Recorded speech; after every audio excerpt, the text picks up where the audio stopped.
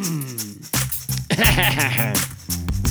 coughed before it started. So, hey, welcome to the Botcash Podcast.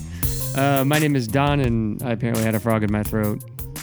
It's such an odd statement, a frog in your throat. Where does that even come from? Because I've never heard anybody say, ribbit. I've never known anybody, have I, who's actually eaten a frog. I think I've had frog legs, But I don't think I've ever eaten the frog. I think there's something wrong with eating. Maybe I'm just a little too kosher. I don't think you should eat a frog. Does it fit within the food laws? Oh, heck yeah. Oh, well, didn't we get It into creeps that in already? a swamp. It's gross. Not a swamp You don't eat always. that. I mean, we don't have any swamps in Cincinnati. We've got water places. Still gross. You don't eat frogs. Frog. You know, I'm gonna Google it. What, you eat frog? Yeah. I'm a You at frog. least Are eat frogs frog kosher? legs. Are frogs See, frog. kosher? Hey, it auto completed. Apparently, that's something that's searched often. Do you eat frogs? Frog legs are not kosher. Okay. Frog meat is considered forbidden to observant Jews, but why? Why is it? So it says most of the meat on a bullfrog is actually its hind legs anyway. So I guess like you eat it. Although they look so fat, I guess the rest of it would be organs then? Hey, Muslims won't eat them either. Oh, okay. See? Is that, I guess, Christians? Well, I guess since we have those no food laws. Yeah, we someone don't. cooks it Yeah, well, we're good. Christians, you little Gentiles, do whatever you want. All right. I mean, I am one, but and this one is not eating frog legs.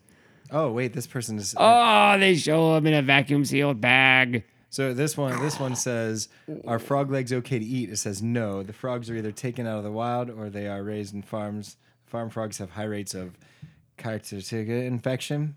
Oh, Did you get that? Chytrid infection, and they are often large, non-relative species that prey upon native frogs.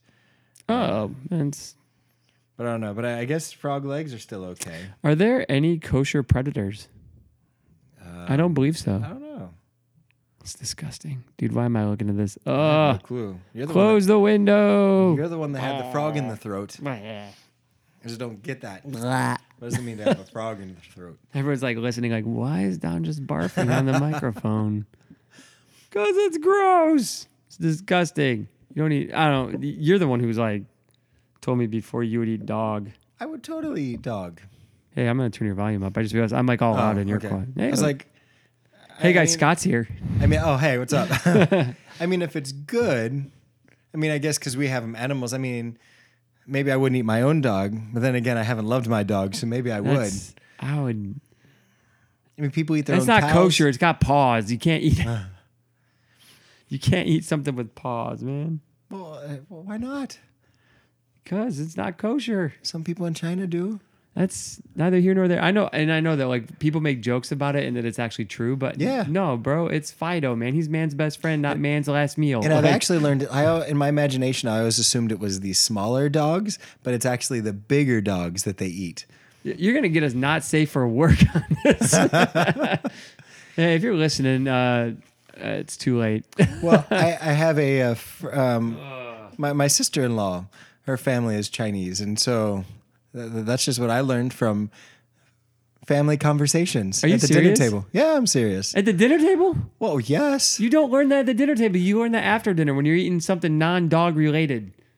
I wasn't eating dog at the time. No, I'm talking about like just meat in general. Then you're like, oh wow, this chicken tastes like dog.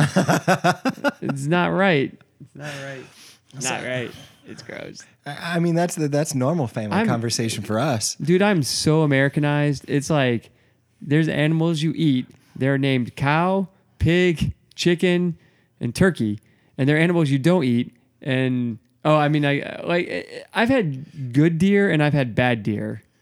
So I don't know what if it's different parts of it or whatever. Sometimes I can think it's the way that you cooked, because I've had good alligator and I've had bad alligator.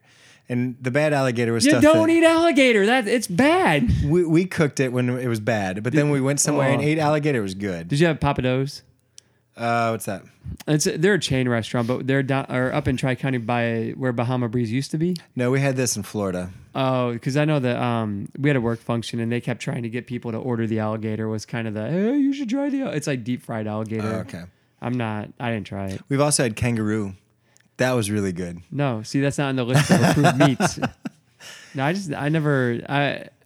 we had somebody who gave us deer once, and we put it in a stew, and it was fine. Okay. But I had deer from somebody else, and I kept thinking like, this tastes like liver, and I'm not a big fan of liver. Okay. But I was like, I think it's how it's cooked too.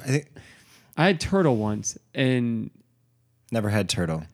it probably would not have been bad. It's a very, as they say, gamey, and very fishy, but it's very like chewy. Okay. And if it hadn't taken me so long to chew and swallow, I'd probably be like, oh, this isn't horrible. But like the fact it sits in your mouth, and the longer it's in there, kind of the more fresh water it tastes, if you know what I mean. Yeah. The more I'm like, nah, this is Okay. the only bite I'm having of you, turtle. I think we've had swordfish before. That's like the No, steak one. of fish. It's like really thick. I think it was swordfish. It's really thick, like a steak, but it's not very fishy if they cook it right.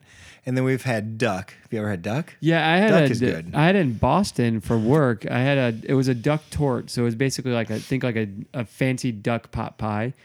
And I was like, man, this is good. But the whole time I sat there thinking I'm eating duck, and it just kind of weighed a little bit too much. But it was good, but I don't know if like if it was at a place, or if I went back to that restaurant and had, the duck tort again, or, it was like on a buffet table, I might take a piece again, but I would not go out of my way to order it. Okay. But I think on occasion Arby's will offer duck. Okay, I don't know if I'd eat duck at Arby's. Oh, dude, have you ever heard about? They've offered venison before. Really? Yeah, they do like once a year. They usually do some kind of like publicity thing where select restaurants will offer some sort of game, like duck or deer or something like that. Okay. Well, you actually live near an Arby's. Yeah, but so that's my story. Man, we're 7 minutes in. That's my story. I got food poisoning from it once, and I haven't been able to go back. Oh, wow. And I talked to somebody who was a health department check. He said like they rarely have an Arby's that passes with flying colors. Really? But the thing with the health department is they come out and then they say you need to fix these 5 things by the time we come out here next time, and they do the maybe every 3 or every 6 months or whatever. So they'll fix those things and then they'll go out and then they'll have 6 new violations. Oh, wow. But he said that out of the corner of my eye I saw someone. Anyway, he said that they their biggest thing is cross contamination. Like they don't do a good job of keeping their food separate. Oh. So he's like, it's not a surprise you got sick, but it's also, for those of you who love Arby's, it's also not the worst. I've heard that the Subway room temperature meatball sub is like the worst because they keep those meatballs in there all day, and that's where the most bacteria grows. But he said that Arby's is not a surprise, but it's probably not the worst place you'll go to. Yeah, I don't need fast food anyway, so I'm good. Last thing I'll say on this before we get into Deuteronomy, sorry folks. I tried to avoid fast food basically from about November until about March because I got a coffee at McDonald's once, and that's the last thing I remember throwing up. So I don't know if the coffee machine wasn't clean or if like somebody's dirty hands touched, like they didn't. Oh, I don't have a stir stick. I'll use my finger or something weird, whatever. Right. So I just I try and avoid those most places except for pizza places because they bake the oven at like 5,000 degrees for 9 minutes. I trust that. Absolutely. Yeah, there's nothing that's going to hurt you there. Yeah, or deep fried food even to a point. But the biggest thing is like, do they wash their hands? Well, see, that's the thing. All right, second to last thing. All right. Taco Bell, they still have to wear gloves. Does that make Taco Bell one of the cleaner fast food restaurants? Oh, the irony. I would never hear anybody believe that I would ever hear anybody say that. But you know what? People aren't tuning in to hear about my fast food preferences or the fact that you eat dogs and ducks and frogs. So, and with this though, this Deuteronomy thing has nothing to do with food. That would have been great during a kosher one. I know. We talked about the that was a couple weeks ago. I don't even remember what chapter it was. What was it? Clean and unclean. So chapter 14. So that was funny part. It's the one we just posted. Oh, was it really?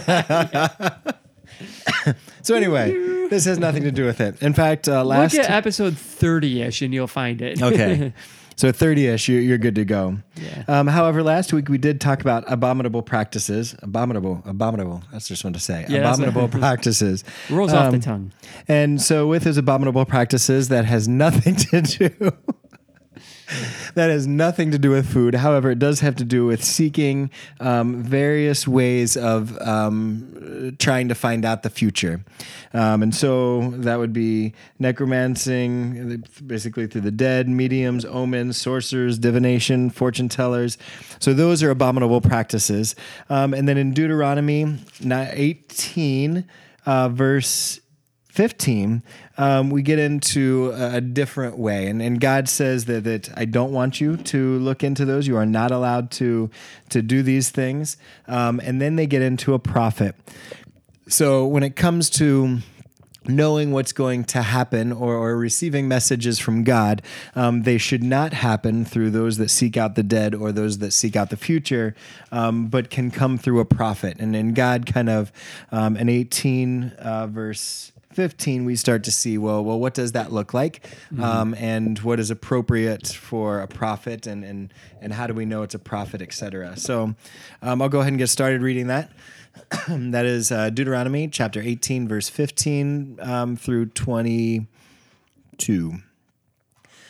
The Lord your God will raise up for you a prophet like me from among you, from your brothers. It is to him you shall listen, just as you desired of the Lord your God at Horeb on the day of the assembly, when you said, let me not hear again the voice of the Lord my God, or see this great fire any more, lest I die. And the Lord said to me, they are right in what they have spoken. I will raise up for you a prophet like you from among their brothers, and I will put my words in his mouth, and he shall speak to them all that I command. And whoever will not listen to my words that he shall speak in my name, I myself will require it of him. But the prophet who presumes to speak a word in my name that I have not commanded him to speak, or who speaks in the name of other gods, that same prophet shall die. And if you say in your heart, how may we know the word that the Lord has not spoken? When a prophet speaks in the name of the Lord, if the word does not come to pass or come true, that is a word that the Lord has not spoken. The prophet has spoken it presumptuously. You need not be afraid of him. Dang. So, what you got?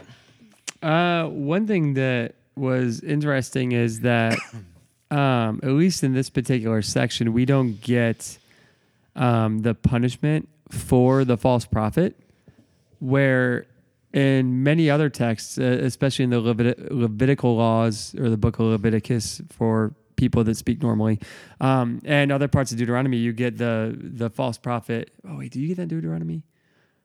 Maybe Numbers. You get that the false prophet is to be put to death. Speaking on behalf of the Lord is speaking incorrectly on behalf of the Lord, or pretending to when you're not really, or faking your prophetic message is a very huge offense to God, and it's something that you can be killed for. I found it interesting, and I couldn't find anything as far as like in any of the commentaries or study aids I had that said why it was left out here. But then I thought, well, maybe the onus is really on the people and them determining if the prophet is true or not. Not so much like what you're supposed to do. Like the onus of this text is not on punishing the prophet, but it's on like truly like hearing from God and what that's going to look like as the future for Israel rolls on. But yeah, I just couldn't find anything to say why it was really left out. That was one of the things that I kept trying to find and couldn't. Well, I mean, I think as we kind of study through Deuteronomy, we continue to go back to Exodus, Leviticus, or Numbers, where they've addressed it in at least one of those books, if not all of them, or some, or multiple. Right. And most of the time it's in a lot more detail, where I think Deuteronomy is almost a rehash of the law that's already been given. Because if you're right, but we do see a lot of like, I mean, there's a lot of sections in here where the punishment is repeated. That's true. So I just found that interesting that like this is in the last verses, the prophet has spoken it presumptuously, and you need not be afraid of him. As a matter of fact, you can drop a heavy stone on his head and throw him off a cliff. Like that right. Extra sentence just isn't put in there like I feel in many other places it would be. But my own determination, and this is me standing aside from any scholar or any text because I don't have any proof. So if you're going to quote me on it, just know that like it's a BS in biblical studies. Like you're quoting that guy. You're not quoting like a master's in theology or something. But I just think that the point of the text here is to say, I'm going to lead you, I'm going to speak, and this is how you differentiate if it's me or not. Mm-hmm. Like, it's not necessarily a warning to them against being false prophets. It's more or less a fatherly advice of, this is what my voice is going to sound like, and this is how you can determine if it's something I would do. Okay. But that's the best I could come up with Right. for that. And like I said, I know that's not the point of the text. It's just something I kept looking for. Well, I always wondered, like, so one of the questions that I guess a prophet being a messenger from God, and a question is when you're talking about false prophets, how do you know what a false prophet is? And it's someone where they're where was it? Anyway, you speak something and it does not come to pass or come true, then it wasn't a word spoken from God. And it's always been one of those that I've wondered, well, what about those prophets like Jeremiah or like Isaiah, when you don't always see the immediate response to what they're saying? Well, crap, they're I mean, what do you do in that situation? I mean, because you didn't see it come to pass, but later on, I guess in our current context, we go, oh, well, wait a second. And I mean, I guess some of their prophecies came true, but I mean, but what about the ones that would say something like, they will come and destroy Israel in 30 years, kind of thing? Like, well, we're set our watches, Jeremiah. Well, and sometimes maybe even longer, depending on, depending on what the prophecy was. Right. I don't know. What do you think about that? Well, I took out of the one commentary I had, and he did credit Christopher Wright a lot on this. So if this is something you've heard before, you got a repeat of, I'm sorry, I'm stealing all your notes. Okay, go for it. He kind of gave an outline of like the 4 elements of what this text points out a prophet should be. And the first, he states that a prophet will be a matter of divine initiative. So the first thing we're looking for is God is appointing the prophet. Mm-hmm. So nobody will be self-appointed it won't be self-perpetuating. It won't be passed down through generations. You won't get the title like as you would a king.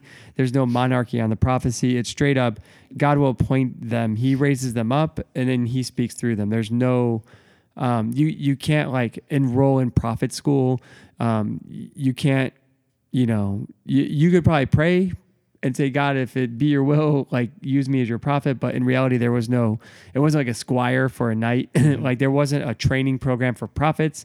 And I would argue that even though when we could get into the cessationist versus continuation and the gift of prophecy and the office versus the gift of prophecy and stuff like that. Right.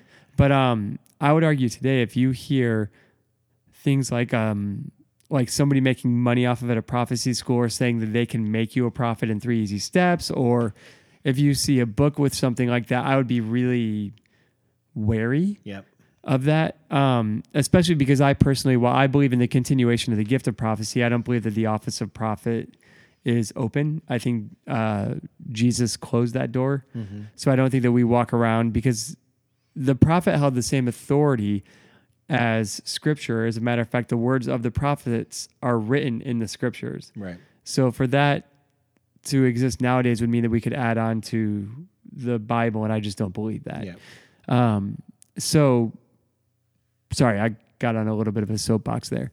The second element was a true prophet follows God's model, but you want to say something. So go on. So can we go back to that? So I think part of what you were talking about is the Lord is the one that raises someone up. Yeah. So in verse 15, that's where it says, the Lord your God will raise up for you a prophet.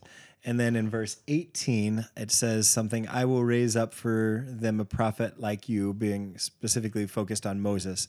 So in both those circumstances, we're not talking about someone who is self-appointed, someone who's trained, someone who's voted in politically. It is ultimately God who raises up that prophet. So you can't say I'm a prophet. So I think those are kind of the scriptures that Christopher Wright or Grisanti, I'm assuming, ends up pulling out of Scripture. Right, and you think I put those references down? No. No? Well, I'm assuming because Grisanti, you would, yeah. That is I figured Grisanti, I'd right? memorize them. No, yeah, you're right though. He is pulling these four elements are what comes out of this section. Right. So they're just kind of pulling out some of the text. So, all right, Yeah. what was the next one you had? Well, this is you kind of talked about this. A true prophet follows God's model. He'll be like Moses, and he'll be as a mediator between God and man. And so we see that in verse 15 also and verse 18. So both of those, it says, like me. So Moses is the one speaking. So God will raise up a prophet like me, so Moses. And then later on, I will raise up for you, so verse 18, a prophet like you from among their brothers. So yeah, once again, so we see Moses as kind of the model of kind of what a prophet would look like. And then verse 16, where we're talking about kind of how the prophet plays a mediator but between the people and God. So it says, raise a prophet, so the Lord your God will raise up for you a prophet like me from among you, from your brothers. It is to him you shall listen, just as you desired of the Lord your God at Horeb on the day of the assembly, when you said, let me not hear again the voice of the Lord my God, or see this great fire any more, lest I die. And the Lord said to me, they are right in what they have spoken. So it is the people that had asked in a way for prophets to exist, for that mediator, Moses being the first, and others kind of following throughout.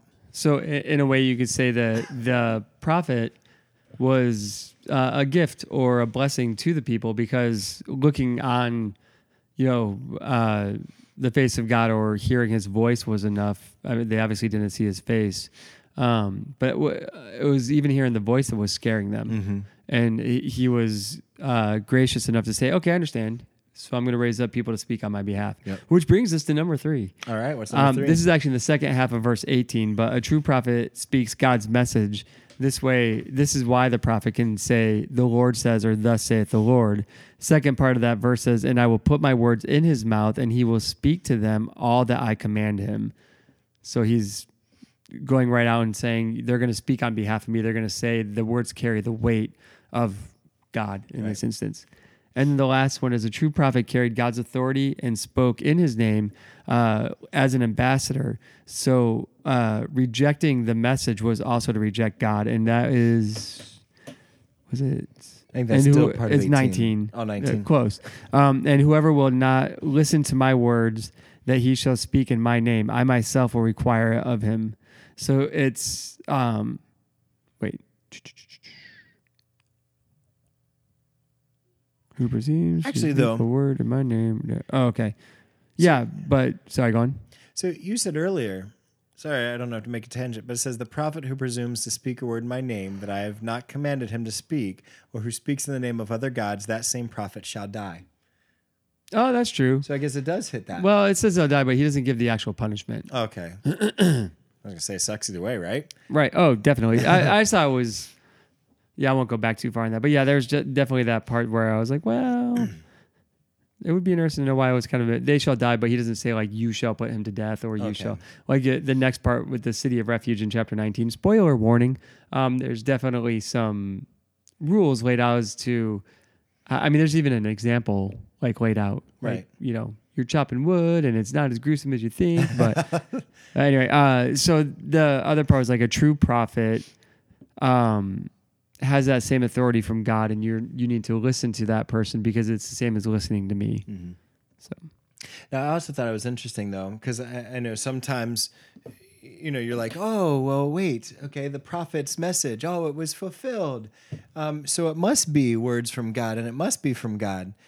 Well, wrong. Because I think it was in Deuteronomy 13 that we actually addressed that same very issue. It was Deuteronomy 13:1.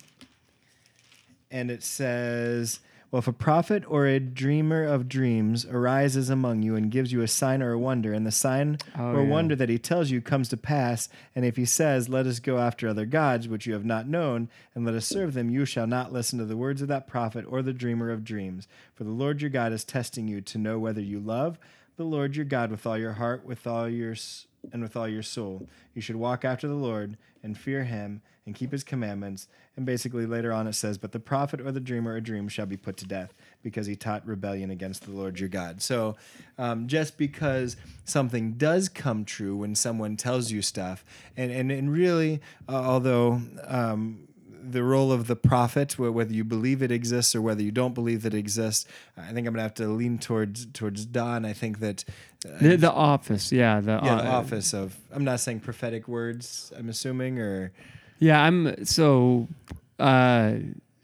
since we haven't offended the cessationists in a while, I am continuationist, so I believe that prophecy as a gift, whether that's words of knowledge, words of wisdom, words of exhortation, I believe that that gift still exists. I believe in its simplest form, it comes straight out of the mouth of people praying for each other, even to the point of praying scripture over each other, and to the more elaborate view, I believe that sometimes when praying for somebody, we might be given a word to give them, or we might have maybe an image in our mind or something that we are to communicate to them that is from God himself. But I do not believe in any way that these are like prophecies now are authoritative in the same sense that like biblical prophecy was. right. And I don't believe that we should just listen and believe somebody who says they have a prophetic word without testing them in Right. similar ways. Well, which I think we can test them by some of these things that we saw here in Deuteronomy.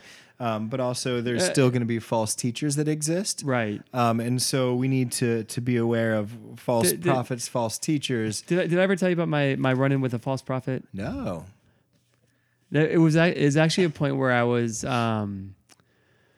really examining a very charismatic sect of Christianity that was kind of buzzing here locally. This is 16, 17 years ago. I think maybe. I know which one you're talking about, right? Yeah, I mean, Okay. this is a long time ago. And I went to one of their gatherings, and they had a quote-unquote prophet come in from another city who spent the first day that he was there prophesizing over the city of Cincinnati. And then the next night, he was going to pray one-on-one for people.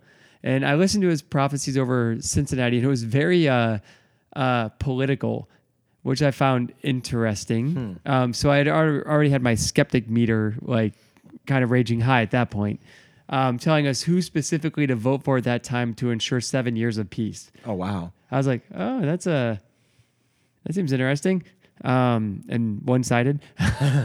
And then so the next night he's praying people and he's like lining people up or whatever. And so under some peer pressure, I stood in the line.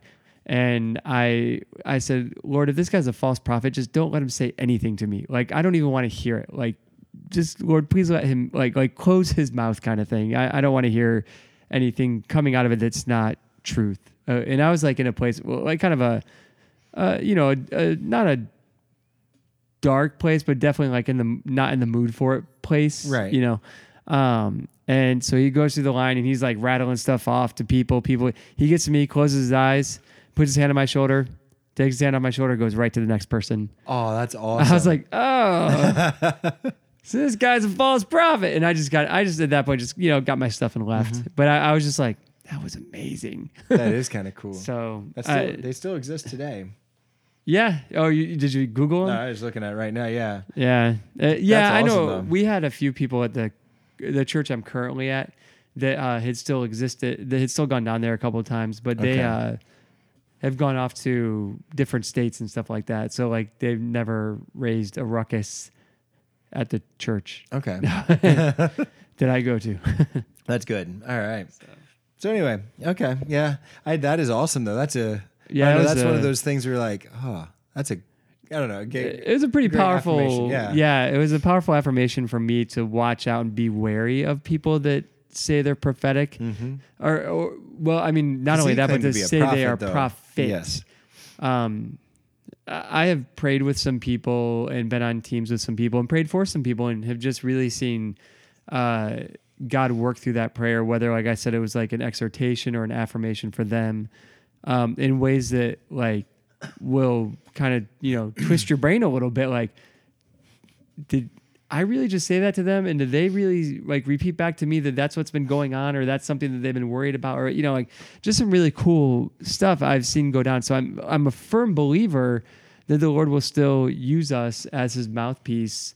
I just don't believe that he will use us as a way to be authoritative. And I think that nowadays there's still, I think it's subsided a little bit, but I think there's still like a want to know the future, kind of like the way he talked about in Deuteronomy last episode, a way to divinate or to have your fortune told more so than to hear God tell you.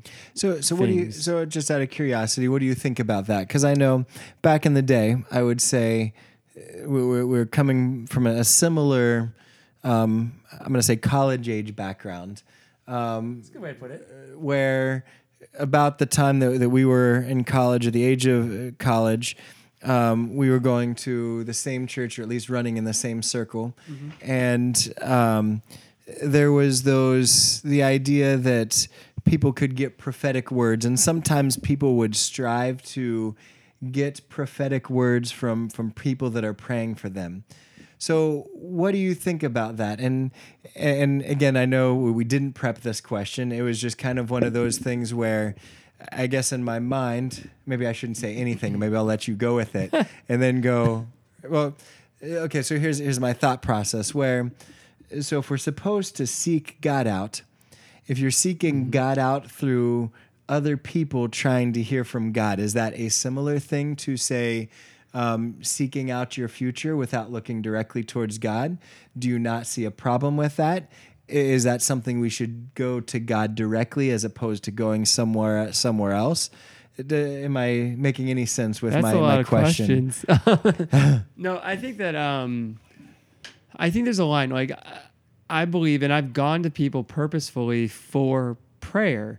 And when I go to them for prayer, it's because, one, I think we're commanded to pray for each other, and I think it's a good thing. So, agreed. But there are times when I seek out additional prayer, maybe something more one-on-one, or something's, in my life is like burdening me a lot more than usual, or I'm going through a harder time, or there is a big decision coming up, or a big health matter.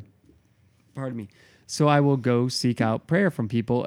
I don't normally personally say, hey, pray for me and tell me what you hear from God. I usually say, hey, let's sit down and pray. And, I just kind of wait and see what happens. And I think that's more the question, because I very much believe in the power of prayer and asking others to pray for things or about things or for wisdom. But again, I know sometimes there's a crowd of people that seek those that I'm going to put in quotes, because I'm going to put in quotes with my fingers. Those that have a prophetic gifting, and they seek those that have, quote, a prophetic gifting, and their desire is to hear a word from God through someone else. And many times I have heard them seeking that specifically for a decision or what God has in store for them for the future. Is this a similar thing to the abominable? Just try to say that. I practices, or is this not? I would argue yes, that you're seeking out a person to tell you the future in some ways. I think that is abominable. I think it's a fear and a lack of trust in God. But let me expand that a little bit, because I like, okay, so now I've just made all the continuationists mad. However, so this will teach you to come to my church. My wife and I actually lead up the prayer team at our church. So we train people. We bring people in. We take prayer requests. We lead people in how to pray for those that come in. And we encourage people to be open, even if they are cessationists, to be open to listening and hearing from God and being willing to communicate to people if they believe they've heard something. Now, we put in all sorts of disclaimers like, hey, I'm praying for you right now. My heart feels really heavy for your son, or something like that. Is there anything that we can pray about for your son?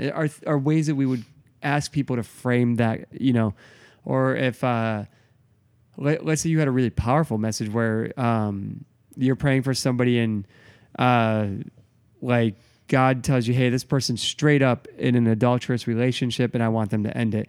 And I'm using that example because that happened to me once and I actually lost friendships over it. Oh, no. Not from my current church, but at a time past. When I was younger, it wasn't quite as wise with my words, I think, after the fact.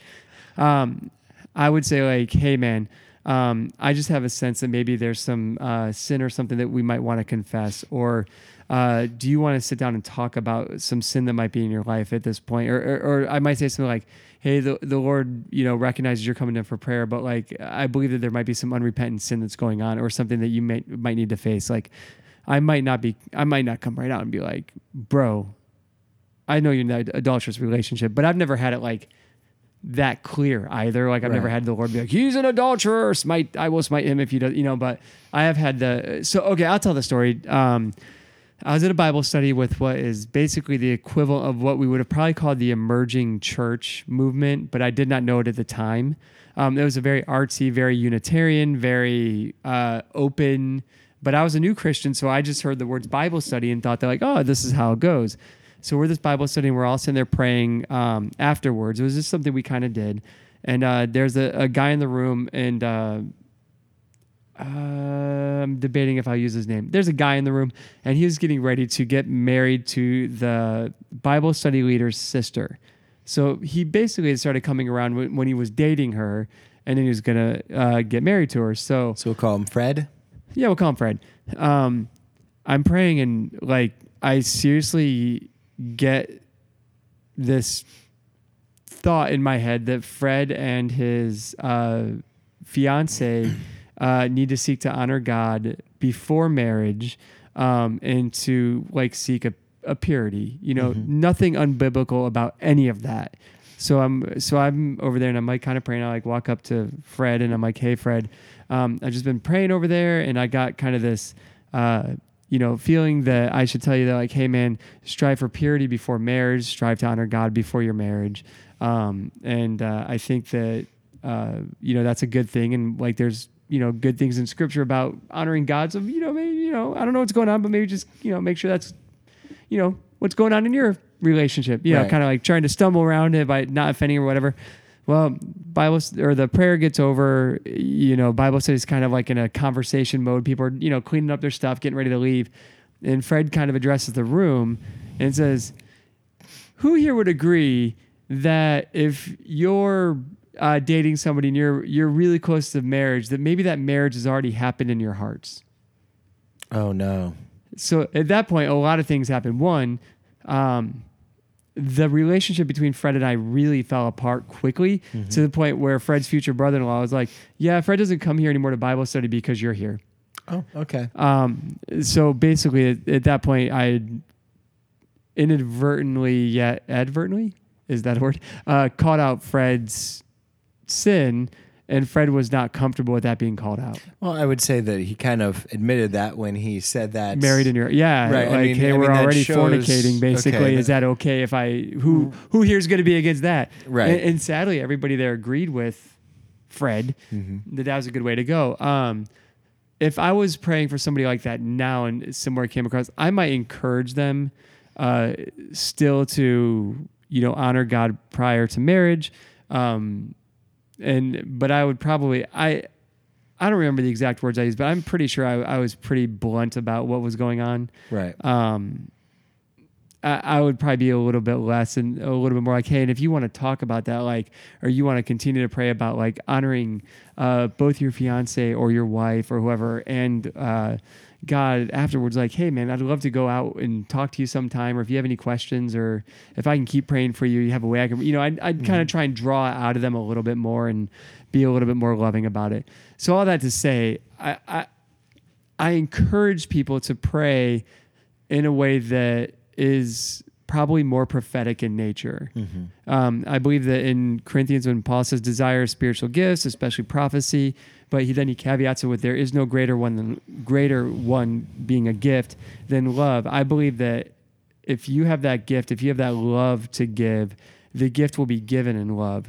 However, we should desire spiritual gifts, especially prophecy, doesn't mean to me that one has a proclivity to being prophetic over somebody else, if that makes sense.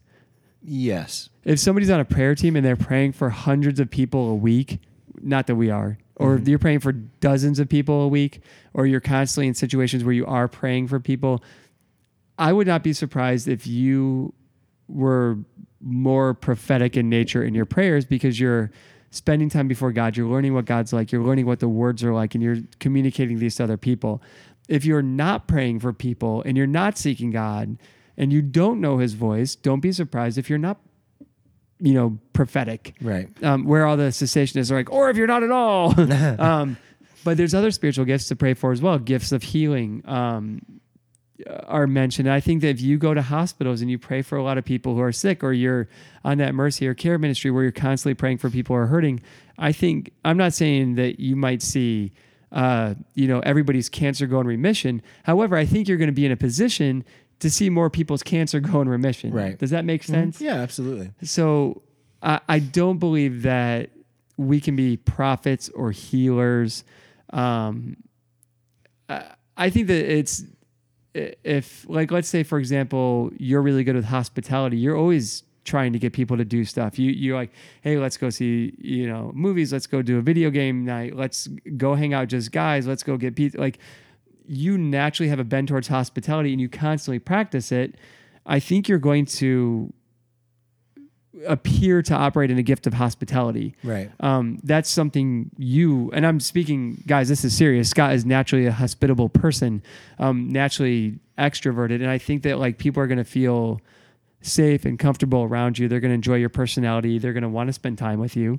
But you're constantly putting it out there that you want to do that. And you often want to do that for God's glory. Right. Hey, let's get some time just as guys so we can talk. And our conversations are sometimes about superhero movies, sometimes about sports, sometimes about, whatever happens to be, but it always turns back to God. And so it's like your natural want and desires to talk about things of Scripture, things of God. And I think that's why we see you operate in that. So all that to say, if somebody's proclaiming that they are prophetic or prophet, I would probably want to see their life and see how they're working. And I would say that your church has probably already identified people that are prayer warriors, that might appear to be operating in these gifts, but they're only really operating in these gifts because they spend their time as prayer warriors. Right. So that was a long tangent, kind of thing. I think I sat in something sticky. You never know down here. Yeah. Nope. It looks like somebody might spell it. I cleaned your chair for you. Sorry, we're in my basement and the kids' playroom. So there's a little bunny, a couple naked baby dolls, markers and coloring stuff all over the place. And potentially somebody had a Capri Sun and spilled it on this chair. It is now on his pants. It's not that bad. Not a big deal. It was a couple. I was like, why am I sticking to the chair? No big deal. So we're trying to teach them to clean. However, they're 8 and 2 6s. Don't get me started. But yeah, so that's where I sit. That's where he sits on Capri Sun. That's where I sit in the sticky chair. On that, did I answer your question, or did I just completely? No, I think you did. And again, this is a lot of what you're going to. Again, just kind of a reminder as we go through this podcast. If you're incredibly angry now, or whether you're like, oh, okay, or whatever, realize that we're legitimately digging into Scripture together. That was not a question that I was like, ooh, here's my pre-planned question. We really go through the study throughout the week, and then we look at, we look at our lives, we look at our Christian culture, we look at the original context where it was created, and we're like, well, how is this applicable to the original culture when God spoke, and how does it transfer over to our world today? And so again, that was a legitimate question that I had been processing through is, well, is this the same? Is this different? Is there any relation to it? Do you remember Rusty? Yes. Do you remember Bill? Bill, he was like an unofficial Rusty. He had glasses, kind of longish hair. Maybe. What was his last name? I can't remember. Okay. I know Rusty's last name, but I was protecting the innocent. Because I feel like if I heard his, I think I do, but I'm not for sure. He was kind of like this vagabond that would appear randomly for long periods of time and then he'd disappear for a while. I'm sure. Anyway, I'm sure. Yeah. I asked him one time. I was like, "Hey, you're always on prayer teams and stuff like that, and you always seem to be somebody that people like kind of seek out for prayer. And I was like, so like, why is that? And what's that about? And he said, well, I think a lot of times people want to hear from the Lord. And I have a reputation of being somebody that you can go to receive prayer and people will hear from the Lord. He's like, and he's the one who kind of built that framework that I explained for me. He was like, basically, I'm just always in situations where I'm praying for people.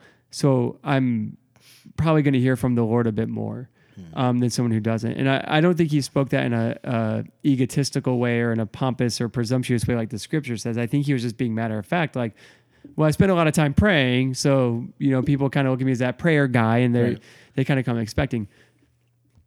I think that's also though kind of where the line can be, where we talk about like that people going to seek for divination, people going to seek out Bill because they know that he might hear from God is a good thing. People going to seek out Bill because they think he somehow possesses like the magic words or the spells or the incantations that bring about the words from God. That's a bad thing. I don't know. I don't recall ever seeing Bill like advertise his powers or something, like I never saw that. And I would say that he was probably one of the more humble people that I had met. And him and I had a lot of good prayer times. I met him one time when I was having a really rough time, and I went to go get prayer, and he was the prayer team guy.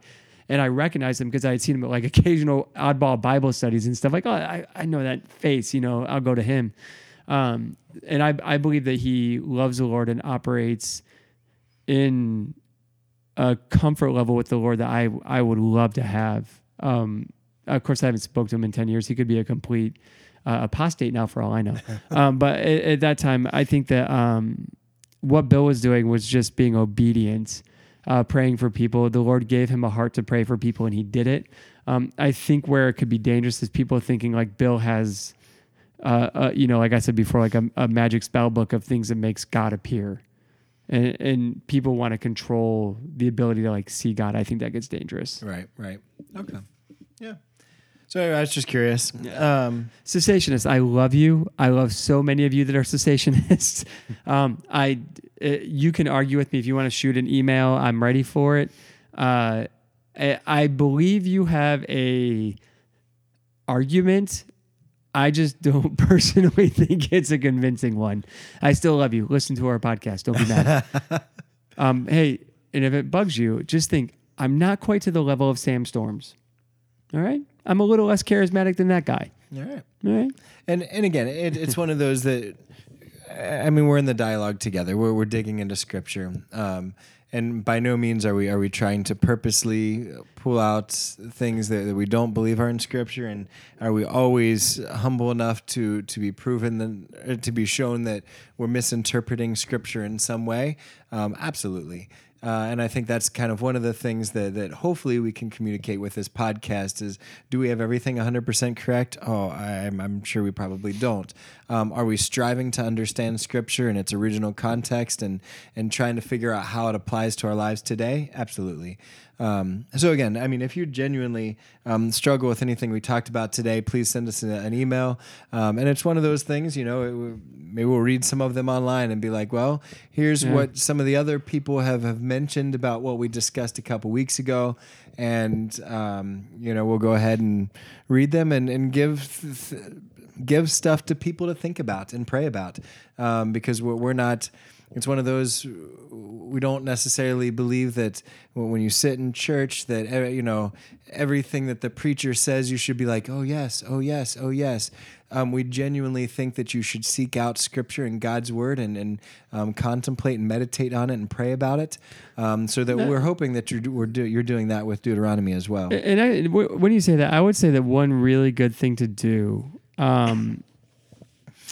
with us or with your pastor in church on Sunday, a really good thing to do is to study along. So if you're listening to us because we're witty or something, first of all, you're doing it wrong because we're not. Yeah. Second, I assume that most people that are listening to this are kind of going through Deuteronomy. They're reading it, and they're kind of using us as somewhat of an audio commentary to a point. And maybe you've bought, Christopher Wright's book and you're kind of going along with that or whatever it happens to be. That's cool. Do that. continue to study, find other resources as well, good scholarly resources. We have that resources podcast that you can listen to that's out there. It's out there somewhere. It's just called like resources. You can find it. With your pastor at your church. So my church right now is going through Ephesians. By the time this podcast airs, though, we'll probably have moved on to the next one. But we're going through Ephesians. And one of the things you can do, read through Ephesians along with your church, if you're expositional like we are. Expositional meaning we go book by book. So we're going to go, hey, this is Ephesians chapter 1, verses X through X, and we're going to read these, and my pastor's going to preach on them. Read along with your pastor. Study along. If he recommends resources, maybe grab them up.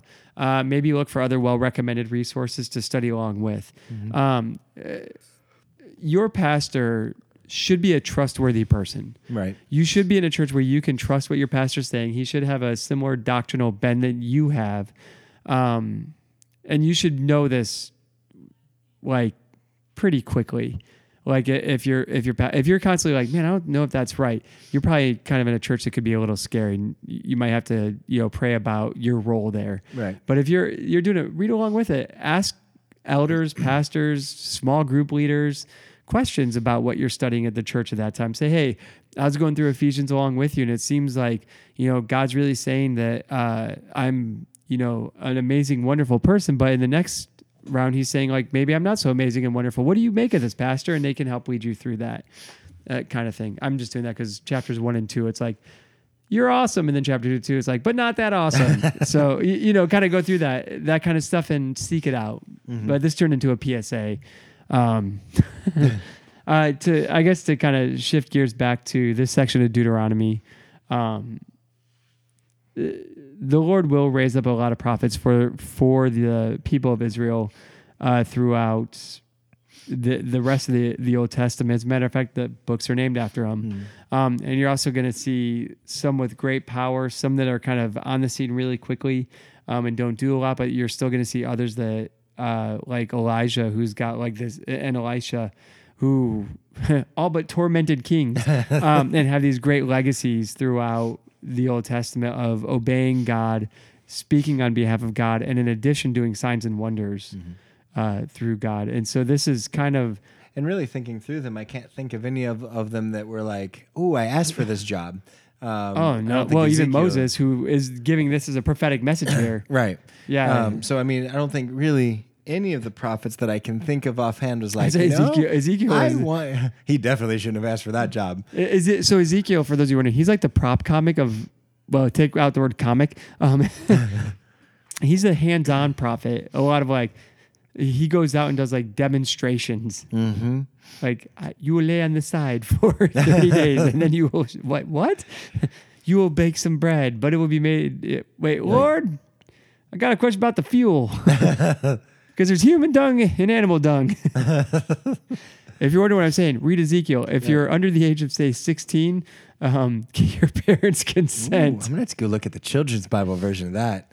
You know what? Almost every children's Bible I see does like, hey, it's the dry bones passage, and that's it. Okay. They forget about the part where like Ezekiel's like looking through walls and like walking around like basically invisible, spying on priests. They miss all the good parts. I know, all the creepy freaking parts of that. That's an apocalyptic book mixed with a prophetic literature. Okay. Actually, I think Christopher Wright actually does a commentary on Ezekiel. I have a commentary on Ezekiel, Jeremiah. and it was not a good commentary. I would love to get something better. Let me see. I think Christopher Wright. Okay, I totally spelled that wrong. Christopher Wright. And then Ezekiel. It's like Ezekiel. All right. Put it into Amazon and I get Ezekiel bread. It is, yes. So Christopher Wright has a book on Ezekiel. Yes, he does. Mm-hmm. And he's got it wasn't in a Kindle version a couple years ago. I was just going to say it's in Kindle. Yeah, it wasn't a couple and years ago. And if you ago. have Kindle Unlimited, it's free, but I don't have that. I don't either. I think he's got one on Jeremiah as well. Now, I've got a commentary on Jeremiah. I can't remember who it's by. I'll have to check it out. But hey, actually, people, while we do that, we're basically out of time here. Oh, wow. Okay. So we did not get nearly as far as usual, and we tangented a lot. But I hope that overall it's useful to you. The biggest thing I would take away from this is God rose up mediators and mouthpieces. He told the people to listen to them. He told them how to test them. And he did it because of his grace towards his people. Mm-hmm. So do you have anything to add to that? That's it. No, I think we're good. And next week we'll start with chapter 19. All right. We'll right. talk about cities of refuge and axe heads flying off and killing people. Absolutely. Good All right. times. See you guys. Bye.